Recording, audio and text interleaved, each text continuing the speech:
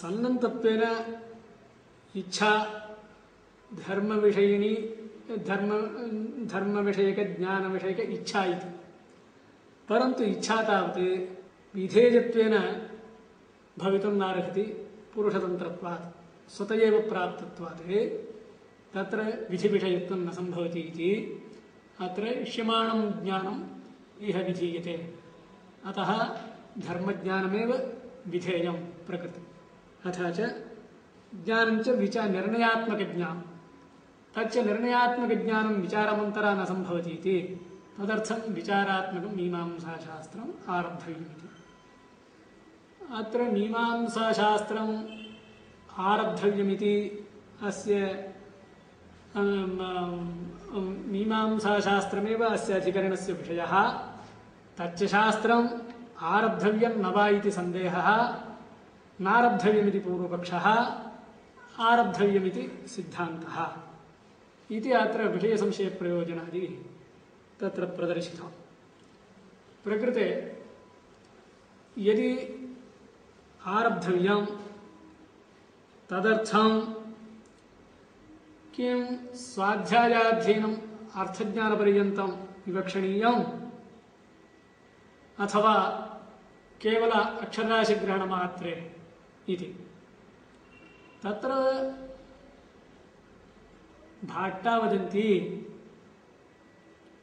नारब्धव्यमिति पूर्वपक्षे केवलम् इदम् अध्ययनं तावत् अर्थज्ञानपर्यन्तम् अपेक्षितम्, अक्षरराशिग्रहणमात्रेण पर्यवस्यति, तदानीं प्रयोजनवत्तं न सिद्ध्यति। अक्षरराशिग्रहणेन किं प्रयोजनम्, अत्र किमपि प्रयोजनं न श्रूयते। स्वाध्यायोऽध्येतव्यः इति अध्ययनविधौ यथा वा अग्निहोत्रञ्जुहुयात् स्वर्गकामः इति वाक्ये अग्निहोत्रहोमरूपकर्मणः स्वर्गादिफलं श्रूयते, तथा अस्मिन् विधिवाक्ये स्वाध्यायोऽध्येतव्यः इति विधिवाक्ये किमपि फलं न श्रूयते।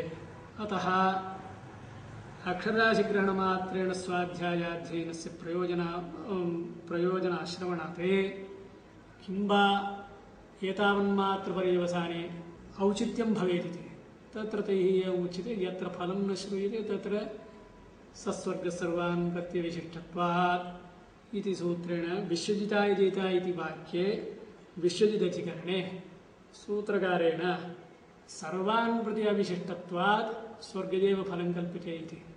तत्र सर्वान् प्रति अविशिष्टत्वात् इति किमर्थं विशेषणं, स्वर्गस्यैव फलत्वं कुतः कल्पनीयमिति तत्र हेतुः एवम् उच्यते। यद्यपि वेदे तावत् ऐहिक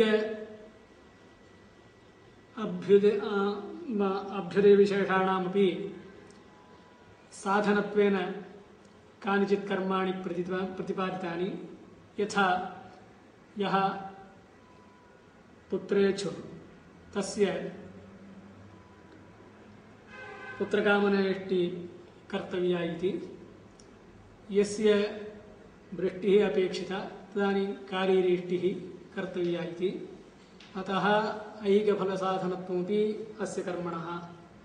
तदनन्तरं स्वर्गाद्यामुष्मिकफलसाधनत्वमपि अग्निहोत्रं जुहुयात् स्वर्गकामः इति वाक्यात् प्रतिपादितं। तत्र स्वर्गादिफलसाधनत्वं तेषां कर्मणां तदैव भवति तादृश अग्निहोत्रादिकर्माद्यनुष्ठाने न इति। तच्च अनुष्ठानं ज्ञानापेक्षितं भवति। ज्ञानमन्तरा अनुष्ठानं नैव कर्तुं शक्यते इति। तच्च ज्ञानं निर्णयात्मकज्ञानं, निर्णयात्मकज्ञानं च विचारमन्तरा न सम्भवति।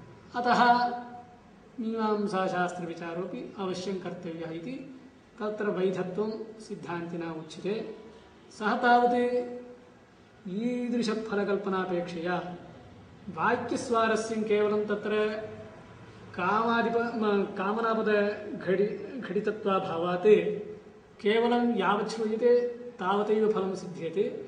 आश्रवणे विश्वजिताय जेता इत्यत्र यथा वा स्वर्गादिफलं कल्प्यते तादृशं फलम् अत्रापि कल्पनीयं। कुतः पुत्रवतां पुत्रेच्छाभावे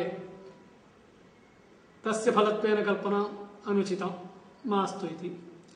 एवं पशुर्वा धनं वा यस्य वर्तते तस्य तत्तत् नाभीष्टम्। अतः सर्वान् प्रति किम् अविशिष्टं फलम् इह शरीरे सर्वैरपि यत् न प्राप्यते, केवलं देहान्तरे एव प्राप्तुं यच्छक्यं तादृशं फलं सर्वैरपि इष्यते सुखरूपं च तादृशफलं तत् फलं स्वर्गरूपं भवति इति कृत्वा तदेव कल्प्यते इति तदधिकरणसिद्धः न्यायः।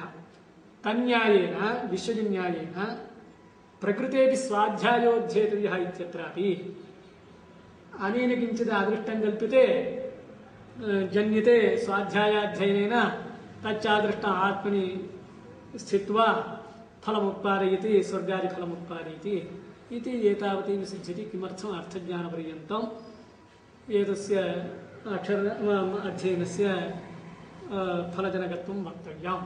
अतः केवलम् अक्षरराशिग्रहणमेव एतस्य फलमिति स्वीकर्तव्यम् इति तस्य अभिप्रायः, भाट्टस्य अभिप्रायः। अत्र तन्मतरीत्या सिद्धान्तः एवं वर्तते। सामान्यन्यायः एकः वर्तते, दृष्टे सम्भवति अदृष्टकल्पनायाः अन्याय्यत्वादिति। अत्रापि दृष्टफलम् अध्ययनस्य अर्थज्ञानरूपं दृष्टफलं सर्वसम्प्रतिपन्नं दृश्यते एव। अतः तद्विहाय अदृष्टकल्पनं नोचितं।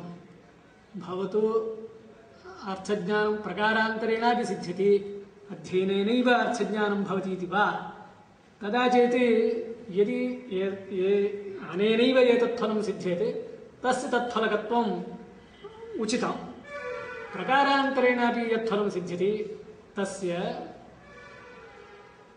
एतत् प्रति साधन हेतुत्वं न वक्तव्यं। यतः तदानीम्